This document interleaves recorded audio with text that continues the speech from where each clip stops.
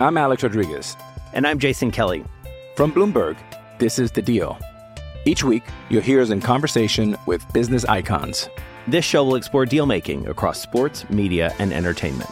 That is a harsh lesson in business. Sports is not as simple as bringing a bunch of big names together. I didn't want to do another stomp you out speech. It opened up so many more doors. The show is called The Deal.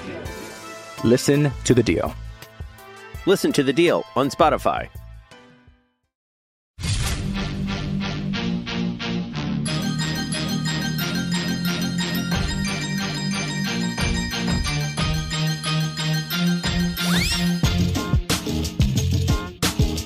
Hawkeye Nation podcast, HawkeyeNation.com. My name is Andrew Downs, here with you on a Monday afternoon, coming off a big week in Hawkeye athletics on a lot of different levels. Didn't have a chance to do an instant reaction podcast after the basketball game against Rutgers on Sunday morning, early afternoon.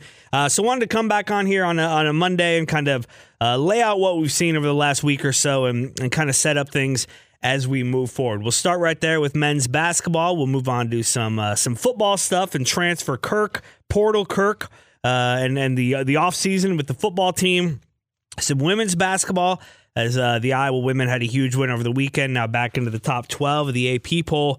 And we'll finish off with just a little bit of wrestling. Not going to go too in-depth in wrestling, but I have a feeling a lot of people saw Spencer Lee, maybe for the first time this season, the other day, as soon as the men's basketball game was over on BTN, and that was a heck of a lot of fun. But we will start with that 76-65 wire-to-wire win at Rutgers, and just what a huge game, what a huge week for this Iowa men's basketball team, coming off a 3-game losing streak, losing Patrick McCaffrey for an indefinite amount of time, and the first 10 minutes of that Indiana game, as I talked about in the Instant Reaction podcast last Thursday night, it really felt like it was time to start looking ahead to next season and putting a wraps on this season and hanging on for dear life and hoping things didn't spiral out of control. And now here we sit just a few days later, and everything's back on the table for this team. They look like a completely different team, and your outlook for moving forward, it just feels a lot different, feels a lot better, and there's a lot of reasons for that. Obviously, getting 2 nice wins over good Big Ten teams, top 15 Indiana team at the time, and now a Rutgers win on the road, a place where it's really hard to play against a good defensive team in Rutgers, and the way Iowa played both in the second half against Indiana and really the entire game against Rutgers gives you a lot of confidence moving forward. It also tells you this team hasn't quit. They believe in themselves. They weren't spiraling. Fran McCaffrey hasn't lost this team. They're ready to come back. You got pick up 2 quad 1 wins in a matter of 3 days. That's a fantastic run at any point of any season, but certainly coming off those 3 bad losses, really 2 real bad losses. That Penn State game looked worse than it was, probably because of how bad it started. But metrically, Iowa is now coming back. They've made up most of the ground that they lost with that Eastern Illinois loss. And while nothing is certain at this point moving forward, you certainly feel a lot better about things as we move through it. A big reason for that is Peyton Sandfort, and he's the talk of the game at Rutgers. It was the Peyton Sandfort game.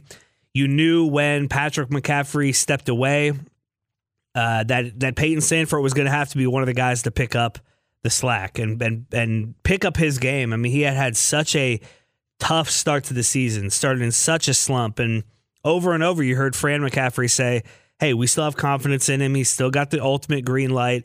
We still believe that he's going to be able to shoot himself out of this slump and become an asset to this team. But as we got into December and now into January, it really started to feel like maybe this isn't going to happen. Maybe he didn't make the kind of jumps that they talked about seeing in the offseason. Maybe he's not going to be a key piece to this team. And if he's not, what does that mean? Because I think most Iowa fans were relying on Peyton Sandfort to be closer to what we saw Sunday afternoon than he had been all season long. I don't think you can expect 22 points, 4 of 5 from 3, 6 of 8 from the field in 22 minutes, 6 of 7 from the line, 5 rebounds, and assists to steal a block from Peyton Sandfort every night. That's what you got from him in New Jersey on Sunday. But if you can get more of a consistent production out of him, like you saw in that Indiana game where he didn't light up the scoreboard, but he made key plays. He hit a couple of big shots, and he is one of the guys who can fill up the stat sheet a little bit in every area. When he's playing well, he can be a guy who gets 5 rebounds and has a couple of assists and a steal or two, a block. He can play bigger than he seems, and so to have him step up in that game on the road and really take things over in the second half there when he needed to was just huge. He had some key shots, some huge shots. He was joined by Chris Murray, who is, as consistent as they come. 17 points, 7 rebounds, 2 steals, and a block for Chris. Filip Rebraca had a nice game as well. 16 points, 12 rebounds. He is just I'm not sure anybody has jumped. I mean, Chris Murray has obviously made a ridiculous jump, but we had seen it with Keegan a year ago, and so maybe it's less surprising that Chris has done what he's done than it is that Filip has done what he has done, because Filip came to the program as a fourth-year player, and we saw what he was last year, and that was a good, not great Big Ten player. That was a serviceable Big Ten big man. And I thought, and I think a lot of people joined me in this thinking, that he had kind of hit his ceiling.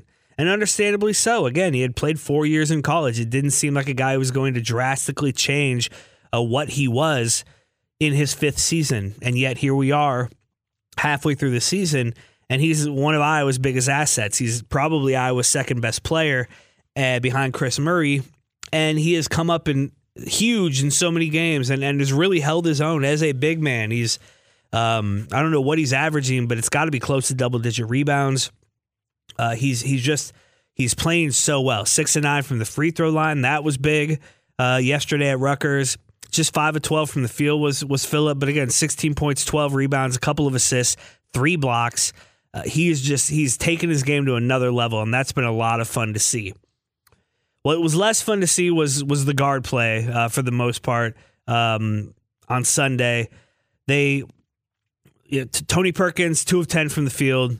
5 points. He had a couple of assists, couple of steals. He had a block, played 28 minutes, just 1 of 5 from three-point land. He's been a little off. He hasn't been as consistent. Now, energy-wise, he's there, and defensively, he can be there, and he's been playing very well at times. We need a little more consistency out of Tony Perkins if this is a team that's going to make a run in the Big Ten season or in March. Aaron Ulis, 8 points, hit a couple of threes. That was really fun to see. 3 assists from him, 5 rebounds, but did have 4 turnovers against a good Rutgers team that forces a lot of turnovers. Desante Bowen, he had a really nice move with his 2 points, but had a couple of turnovers. And again, in the 4 minutes he was out there, at times the game looked a little too fast for him. You got Dix and Kingsbury in the game. You're going to see a little bit more of those guys likely, especially with the foul trouble that Iowa had. A couple of guys got 2 fouls in the first half and had to sit down. The name I haven't mentioned yet who played, Connor McCaffrey, who started in place for his brother again. He had 6 points. He had 8 assists, a steal for Connor McCaffrey. Didn't shoot a free throw, just 2 of 6 from the field. All 3-pointers that he took hit 2 of those. And but again, the 8 assists was huge and just such a smart player. Again, the stats don't ever really tell the full story for Connor McCaffrey. So overall, just a really good game. They came out like they hadn't in the last few games. They came out strong. They came out fast. They put it on Rutgers right away. They dictated tempo. The 42 points Iowa had in the first half is the most points Rutgers has given up to anybody in any half all season. I think I saw that this was the first time in 5 years that a team came into the rack and led wire to wire. Really, the game was never all that close. Rutgers got it to within 6 a couple of times, I think, in the second half. But you got a little worried there. I'm sure many of you did, as I did. Your stomach started to knot up a little bit. But for the most part, the game was never really in question. And so, you just feel good about a win like that. You have to feel good about a win like that. And now you come home and you got a little run here going. Let's go through just a few of the team stats against Rutgers. And the turnover number is the one that jumps out at you right away. 15 turnovers for Iowa, again, way higher than you'd like to see. It's uncharacteristic, but against a Rutgers team that forces turnovers better than anybody else in the Big Ten, you live with that. Iowa did force 12 turnovers, so you felt pretty good about that. Iowa shot just 44% from the field, but held Rutgers to 38%. 44% from three-point line was Iowa. Rutgers just 27%. Iowa from the line, 14-19. That was good enough to win. 38 rebounds to 36 for Rutgers. Out-rebounding Rutgers on their court is a huge, huge thing. That was such, again, credit to Filip Rebraca and what he has done down low, and just kind of how well he played. And Chris Murray was 7 of those rebounds as well. Aaron Eulis had 5 rebounds. Tony Perkins had 7 rebounds. So Iowa, and then Peyton Sandfort with 5. So Iowa had 5 players who each had 5 or more rebounds, led by Filip Rebraca's 12. And the team rebounding was really, really key. I mentioned Patrick McCaffrey a couple of times. He's been with the team on the sideline. You've seen him there cheering, ready to go. He did send a tweet out earlier this afternoon for the first time in a long time, and over a month since he has been on Twitter. He said this: "Have been off Twitter, but wanted to come back and just thank everybody for their support. It means the world to my family and I. I'm taking this time to find peace, and will be back on the court with my brothers when I am ready. By the way, Hawks are hot." A couple of fire emojis from Patrick, and he's exactly right. And anxiety that Patrick is dealing with isn't always, or even often, it isn't rational or logical. And so I don't want to put like a logical or rational thing on it when that may not be what he's going through. And I don't know Patrick. I don't know what he's going through or how these things affect him.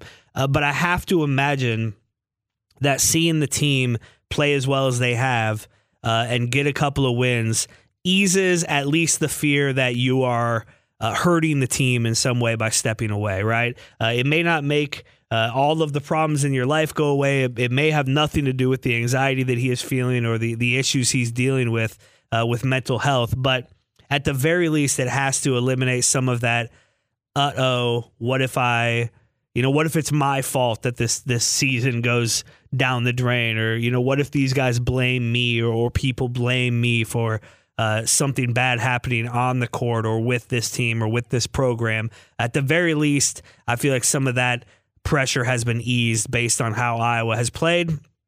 And now you've got a Peyton Sandfort who, again, I don't expect 22 points a night, but if he can get a little more consistent, if he can get a little more confidence, and if he's playing like this, and then you get a healthy Patrick McCaffrey back and a rejuvenated, ready to go Patrick McCaffrey added to this roster, that could really elevate this team to another level and maybe have us talking like we were talking after that Iowa State game, a month ago, where it really felt like everything was on the table for Iowa and that they were playing really, really well.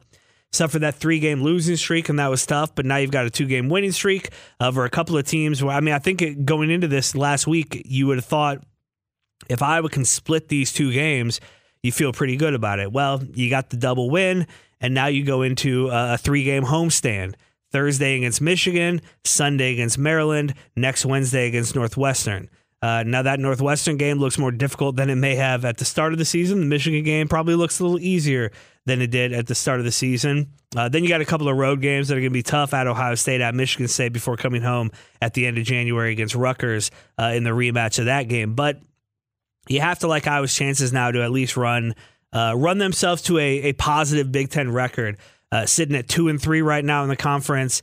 And according to Ken Pom, Iowa is projected to win each of the next 3 games. Ken Pom, who does this analytically, and you can kind of guess what the Vegas lines will be based on his projections of these games. He's got Iowa beating Michigan 80-76, Iowa beating Maryland 76-73, and Iowa beating Northwestern 73-68. If I was able to run this to a 5-game win streak, which is what it would be if Iowa wins these next 3, and all of a sudden you're 5-3 in the Big Ten going to Ohio State, you just feel a whole lot better about everything. And so we'll kind of see where this goes. It's going to be a roller coaster season, as it seemingly always is. But you feel a heck of a lot better about this team, about this program, about this season, and where things are headed than you did just a couple of days ago. And that's a really good place to be overall. A good place to be overall is a Hawkeye fan, and at Hawkeye Nation we can find all of our coverage, including a lot of football news over the last couple of weeks, and we'll get to some of that in just a minute. I'm Alex Rodriguez. And I'm Jason Kelly. From Bloomberg, This is The Deal. Each week, you'll hear us in conversation with business icons. This show will explore deal-making across sports, media, and entertainment. That is a harsh lesson in business. Sports is not as simple as bringing a bunch of big names together. I didn't want to do another stomp you out speech. It opened up so many more doors. The show is called The Deal. Listen to The Deal. Listen to The Deal on Spotify. Portal Kirk strikes again this weekend. A couple of guys came into Iowa, announced their decisions to come to Iowa, whether it be as preferred walk-ons or if they flip a transfer offensive lineman like Dejon Parker from Virginia. It's just been an interesting kind of few weeks for Iowa football coming out of the bowl win. Some of the announcements of guys who are leaving, some of the announcements of guys who are coming back. And, you know, we're still waiting for the kind of other shoe to drop, the big news. I see it. I'm sure you do, too, if you're on Twitter. Every time somebody posts anything positive about Iowa football, there are immediate replies, and understandably so, that none of this matters unless a change is made with the offensive coaching staff. I tend to agree with that, but also, like I've preached for a long time here and will continue to do so, you need to let this process play out. The NFL season ended yesterday. If Brian Ferentz is going to get an NFL job, that should happen sometime relatively soon, but things weren't going to change before that.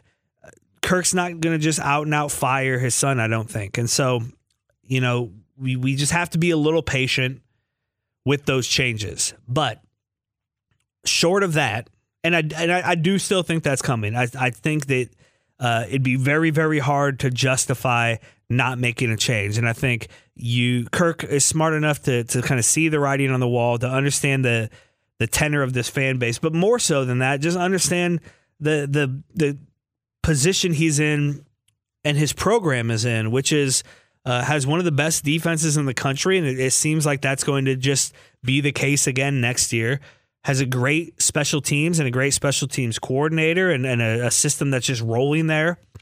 And the piece that's missing is an offense. And so I don't know that Kirk, even as kind of stubborn as he can be, even as kind of beyond question, beyond reproach that he is in Iowa City and within that athletic department, I don't think even he is ballsy enough to try to come out and sell that this offense doesn't need drastic change, that just changing players and just adding a Cade McNamara and an Eric All and an offensive tackle and a tight end and is enough to kind of not just satisfy the fan base or get people excited to sell out Kinnick Stadium again, but to win games, to compete for a Big Ten championship, to compete for a spot in a college football playoff or a high major or a New Year's Six or whatever we call them bowl game at this point, to put yourself in a position to be attractive to recruits, to transfers, to get donors, whether it be average Joes like you and me or big money people to invest in the Swarm NIL and to really help elevate this program to another level. And so when will those changes happen? I don't know. I expect them to happen. I'm not going to bang my head against the wall waiting for them to happen because you just don't know. But the things that we do know, we know for a fact that Kirk Ferentz and Iowa have embraced the NIL and the Swarm Collective. We know for a fact that Kirk Ferentz and Iowa football have embraced the transfer portal. I would argue that Iowa has been one of the winners of the transfer portal so far this year. Yes, we've lost some guys. Yes, we've lost some key guys. But we brought in so much, and that continues to happen.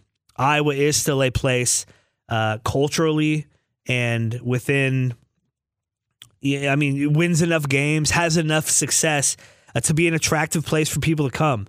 And so when you see Dejon Parker flip his commitment in the transfer portal to come to Iowa to play offensive tackle and likely start, that's great. When you see guys like Noah Shannon deciding to come back for a sixth year, Noah Shannon and Joe Evans both announced they're going to come back for a sixth year. That's a huge bolster to a defensive line that lost Lucas Van Ness to the NFL draft.